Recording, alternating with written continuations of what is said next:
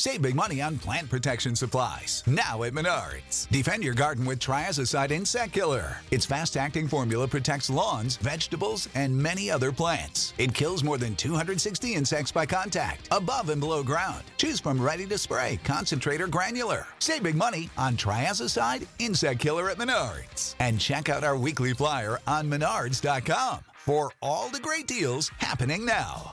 Save big money at Menards.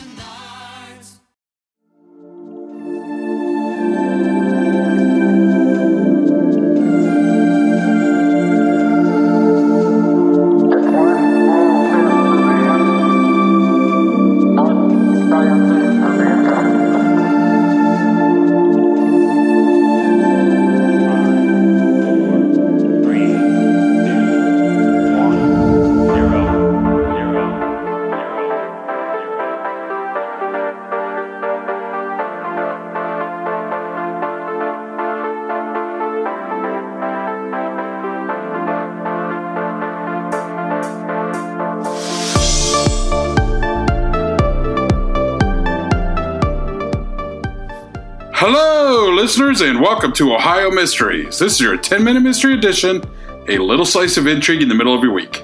I'm your co-host, Steve Yoder, and with us, as always, is our storyteller and journalist, Paula Schleiss. Hi, everybody. Well, I hope you had the chance to listen to Sunday's episode about Shep Tinker, Southeast Ohio's favorite horse thief and counterfeiter. So let's make this a theme week, because we've got another colorful story from the same time period about another counterfeiter, this time in Southwest Ohio's Adams County. This is the story of the Counterfeit House. In 1836, 3 new settlers from New York arrived in Adams County, about 3 miles south of present-day Manchester in Monroe Township. There they found a lovely, secluded spot overlooking the Ohio River. The land was a plateau of yellow freestone, the time it covered in soil, and surrounded by virgin forest. The level crest of the hill is called Gift Ridge. It circles around for many miles and had once been an Indian settlement. The leader of these new arrivals was Oliver Ezra Tompkins. The pretty lady with him was Ann Tompkins. He introduced her as a sister, though some wondered if she was his wife or mistress. Later, stories about her used the name Ann Lovejoy. We'll solve that problem in our story by just calling her Ann. There was another man with them, a man who clearly was an accomplice in their plans, but history never recalled his name or bothered to explain what became of him. Oliver Tompkins purchased 200 acres of land on Gift Ridge and proceeded to build a house. When neighbors inquired about the construction, he would refer to his house as a mansion.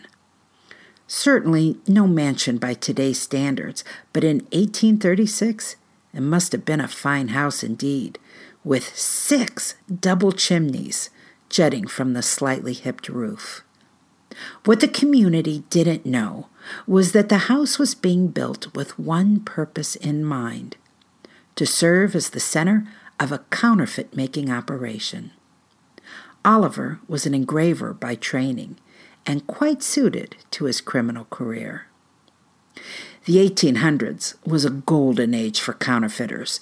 There was no national currency. Until the National Banking Acts of 1865, there were a countless number of banks, companies, and merchants who issued their own notes. It was an age of economic confusion. Tompkins' house was confusing as well. Those chimneys, half of them were fake. The fake ones were blocked to the outside, although ductwork would carry smoke from the working chimneys out of the others, so they all appeared real. But in truth, inside, the openings contained hidden passageways that led to secret rooms, including one 10 by 12-foot room where the engraving was done. The house had more doors than one might expect, as if the designer was concerned about being trapped or cornered. It was a house that would allow free chase or free escape, if either were necessary. And many of the doors were of a strange design, 6 inches thick with hollow interiors. A great place for hiding cash. Tompkins also designed a roof that incorporated lead in the construction. It was a legitimate purchase for an illegitimate intent, for the order brought in all the lead he would need for making his counterfeit engraving plates.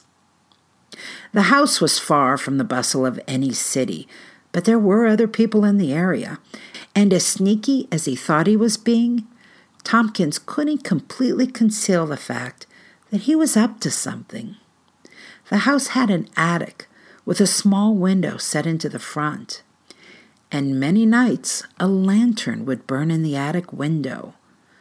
Not always steady, sometimes flashing like in a pattern. People had seen it. It was also hard to hide the fact that Tompkins was visited often in the dead of night by men who would arrive on horseback, stay but a short time, and then leave.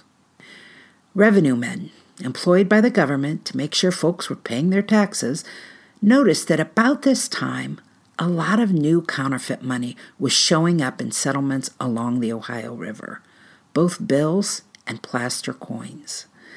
They looked with suspicion at the so-called mansion on the hill, about which rumors had been generating, but they had no evidence. One day, someone, maybe one of the taxmen, maybe a private detective, decided to collect some evidence. The man posed as a peddler who had just by chance stopped at the house to show off his wares. What gave him away, we'll never know, but that detective didn't leave the house alive. He was shot dead in the spacious hall just inside the front door and reportedly buried somewhere on the property.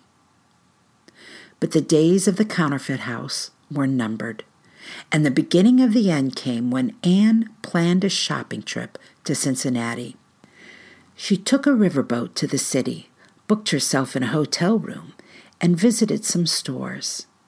In one store, she purchased a scarf with a counterfeit bill, which was immediately recognized. After Anne left the store detectives followed. Anne must have sensed it. She went back to her hotel room, threw the scarf into a burning fireplace, and hurried to catch a riverboat back to her home in Adams, 3 counties away. The detectives found the scarf partially burned in the fire and determined she had boarded a riverboat. They took one themselves and continued their pursuit. Once back home, Anne told Oliver she had a tale. It was all over. They packed up what they could and fled. I'm not sure of the timeline here, but reportedly they had had enough time to convince a neighbor to buy the house and the land at a fraction of its value.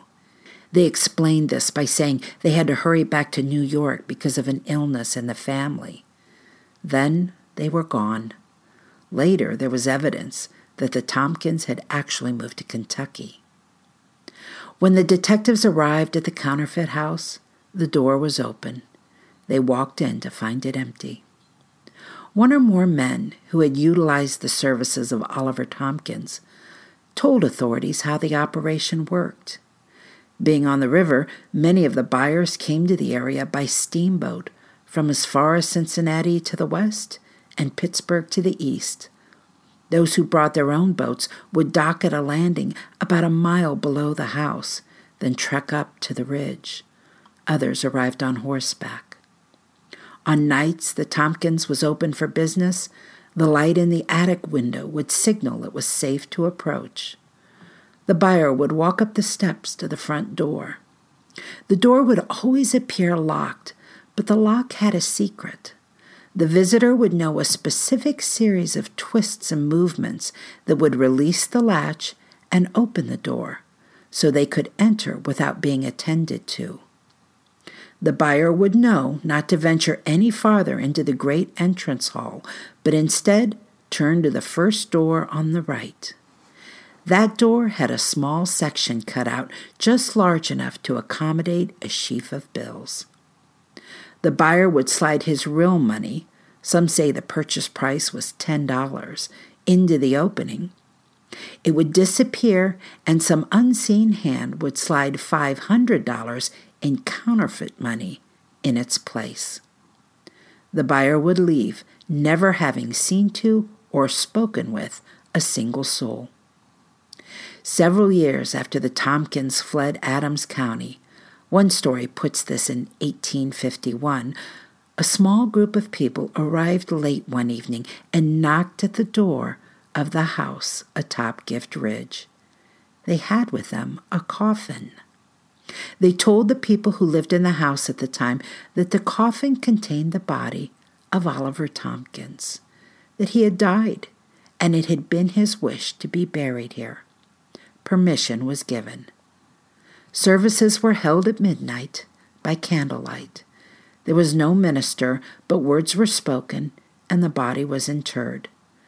But the owners of the house, who attended the strange ceremony, later whispered to their neighbors that the coffin had been opened, and they felt certain that the body inside was a plaster figure, not a human corpse. And out of that grew the rumor that Oliver Tompkins had been there as well, hiding in the shadows and watching his own funeral.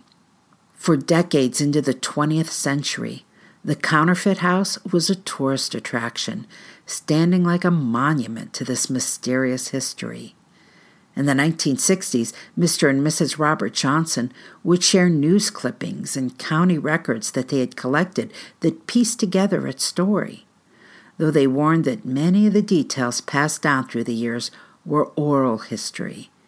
And while the basic facts could be proven, it was impossible to know which parts of the legend were embellished. Mrs. Johnson also liked pointing out a rusty-colored stain in the main hall, which she contended was the century-old dried blood from the murdered detective. Robert Johnson also shared that in the 1950s he was building a barbecue pit under a cliff below the house when he unearthed some human bones.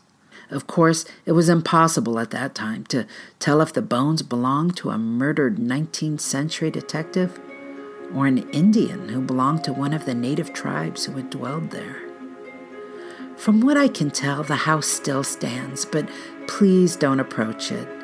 This is private property, and it is in dangerous disrepair. The owners have begged people not to trespass. In 2008, a storm ripped off much of the roof, destroyed a chimney, and collapsed part of the house. Efforts to raise money to try and save the structure failed, and more recent stories I found indicate it is beyond saving. The only thing sure to survive is the legend. That's it for a 10-minute mystery. We'll see you next Sunday for our next full episode. Until then, enjoy the rest of your week. May all of your mysteries have happy endings.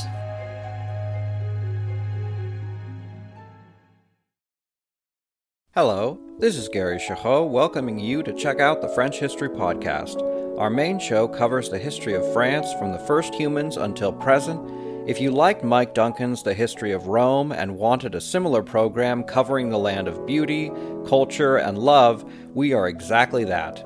We also host world-renowned scholars who have delivered guest episodes on their specialties, including 18th century pirates, revolutionary booksellers in 20th century Paris, the special friendship between the Marquis de Lafayette and Thomas Jefferson, and numerous others.